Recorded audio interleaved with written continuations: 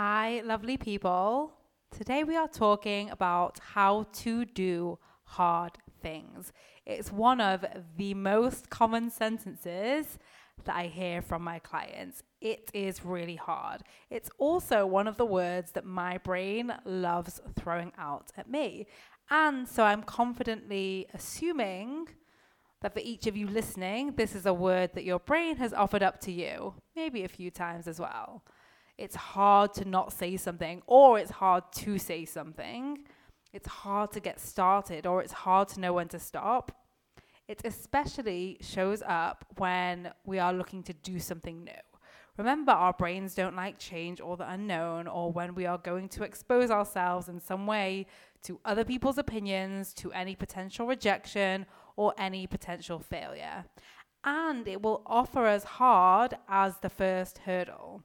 My client told me this week that deciding what to write about for her content was hard. Or people will tell me deciding what to do to start with, deciding what to prioritize for the day. And this is such a clever strategy by her brain, by our brains, to stop her, in her example, even deciding what to write, which would stop her from writing, sharing, exposing her voice, her opinions, her ideas, and then stop other people judging her and allowing her to just stay safe and not get kicked out of the tribe. And at this point, you know me and my love of definitions, like what the fuck does hard even mean? Seriously. We use it so often. So I officially had to look it up, and the official definition of hard is solid, firm, and rigid, not easily broken, bent, or pierced. And that's probably not the relevant definition for today. So the other meaning is done with a great deal of force, strength, or effort. Now, I want to let that definition sit for a minute. A great deal of force, strength, or effort. Because if your brain is anything like my brain and my clients' brains, it's getting a bit loose in its use of the word hard. Like, is it really hard to write an email? Is it really hard to go live on Facebook? Is it really hard to do that thing that you've been putting off for weeks now? Chances are it's not really hard, not by this definition at least. And I'm not saying this to call you out. I'm sharing this to show you how dramatic our brains can be. See, we are not our thoughts. We do not have to believe everything that our brain tells us, but we do, more often than not, just believe everything our brain tells us. Like, think about it. We are never really told not to. This is why I am so loud about it on this podcast and with my clients, because we are unraveling a habit of believing everything our brain tells us all the time, our whole life. Okay, so what is something that your brain has been telling you is really hard? Even pause the podcast if you need to. For some of you, maybe it popped up straight away. You've got that immediate example. Maybe for some of you, it's your brain is even offering you that this question is hard. Interesting. So just have something in mind. You ready? Good. I want to start with telling you when it's useful to think something is hard. I'm going to allow you to keep this word. I was coaching my amazing time hackers this week and teaching them about word replacement, because there are so many shitty words and sentences we just allow that have a zero, if not negative value, much like the shoulding we spoke about a few episodes ago. So good news, hard does not have to be banished, but we want to think strategically about how we go about using it, and more importantly, how we define it. Because when we refer to hard, we are not necessarily talking about something that is physically hard, requiring force, like, let's say, punching through a wall or picking up a really heavy weight. So my clients, and probably most of you listening, are thinking of something that doesn't even require physical effort. So it isn't physically hard. What we experience may be described better as emotionally hard. And what I mean by that is we experience emotions that maybe we wouldn't choose from the pack. given the option. Emotions even like courage or bravery that sound good and noble in theory but feel like shit in reality. Like, do you want courage or joy? Do you want bravery or excitement? Now, what we create after those emotions, like after going through and feeling courage and what we experience after, sure, we're in for that. But it requires us to be willing to go towards emotional discomfort.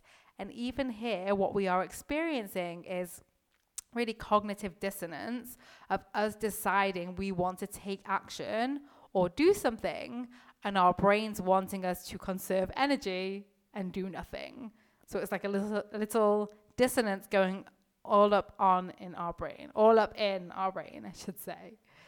And it can feel uncomfortable for sure. And I will even let you keep the word hard. There you go.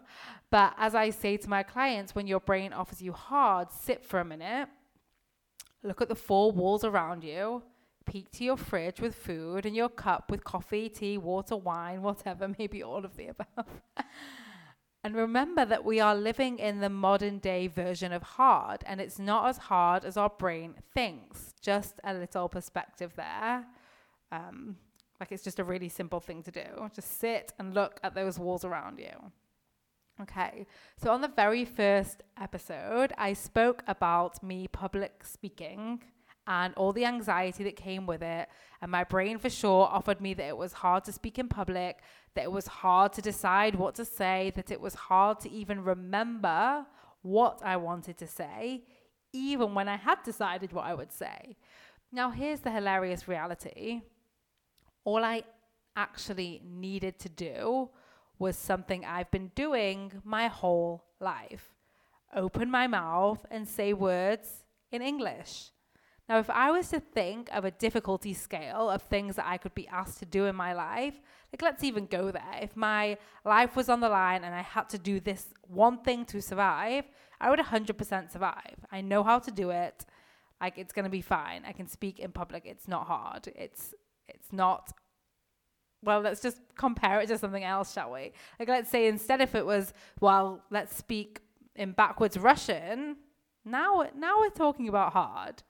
Now, the reason I'm sharing this is because I know for so many of you, like my clients, your brain offers you hard for things that you've actually already done.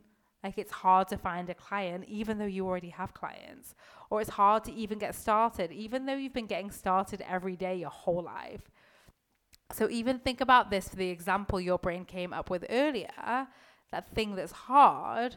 Have you already done that exact thing before? For most of you, the answer is going to be yes. For some of you, the answer may be no, but then got another question for you. Have you done something very similar before? Yes, you have, because we aren't moving from speaking English to backwards Russian in an instant. And even if we really had to do that these days, I could probably figure it out thanks to our technological advancements. Like I'm open to that challenge.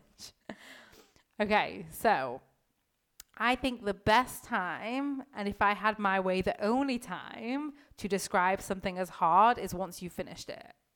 So good, right? Give yourself the fucking credit that you can do hard things, build that confidence muscle, build that unstoppability. I don't know if that's a word, but it fucking should be. Unstoppability. Okay, so once you have done something, acknowledge that you can do hard things, and then that's going to set you up for doing more. It's literally pumping you with that confidence juice. Like brushing my teeth in the morning, it was hard. I do hard things before breakfast. Use it for you to fuel you. Now, the second time where it can be useful to allow the word hard is our first time doing something. Going in expecting rainbows and daisies when we are doing something new can sometimes actually work. It really can. Like I decided with Time Hackers that it was going to be easy and amazing, and it's my first time doing group, and it has been. But I've coached for thousands of hours before leading this group.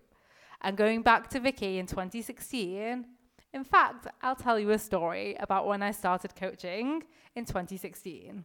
I didn't account for it being hard. And I found 10 free clients at the same time, and we all started pretty much within the same month. And well, it was more of a challenge, let's say, than anticipated. Now, had I paused to acknowledge that it could be hard in some way, it could be challenging, I would have built up my 10 free clients over time instead of starting them all at once. So for you listening, how many times have you had like a really good idea about something you want to do and you thought about how amazing it was going to be and how fun it was going to be, and then as you started actually doing the prep or planning or even the work, it was fucking hard. So your brain told you to quit. Now, if instead we took on new projects or ideas, acknowledging hard would be part of it, like that's the buy-in, then when we come up against mental blocks or cognitive dissonance, emotions, or however hard shows up for you in that instance, then it matches with our expectations. There is no additional layer of surprise. There is no ugly wow factor that we didn't want or account for. And we are able to respond in a completely different way. More of a, oh yeah, knew this would happen. Less of a, holy fuck, why is this happening? Now, I've given you some permissions around hard, but don't stretch them too far. See, there comes a point of diminishing returns. That's to say, there is a point where using the word hard, describing something as hard, literally makes it more hard when it actually isn't anymore to you. Like for me with speaking in public, it's actually not hard, and now I love it. For my clients, writing content, not hard. They've been doing it for a while. Even signing clients, not hard. Not once you've done it a few times. The more we've done something, the less useful it is to describe it as hard. It's not hard to do something that you've done over and over again. That whole offering by your brain is bullshit. Catch your brain offering you the bullshit. It doesn't care about the facts. It cares only about keeping you alive in the wild, conserving all your energy, and avoiding failure and rejection at all costs.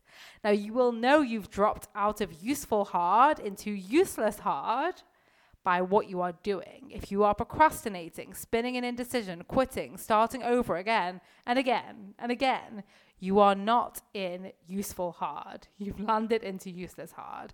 And at this point, I have a really simple, quick, clean hack for you. Answer this question.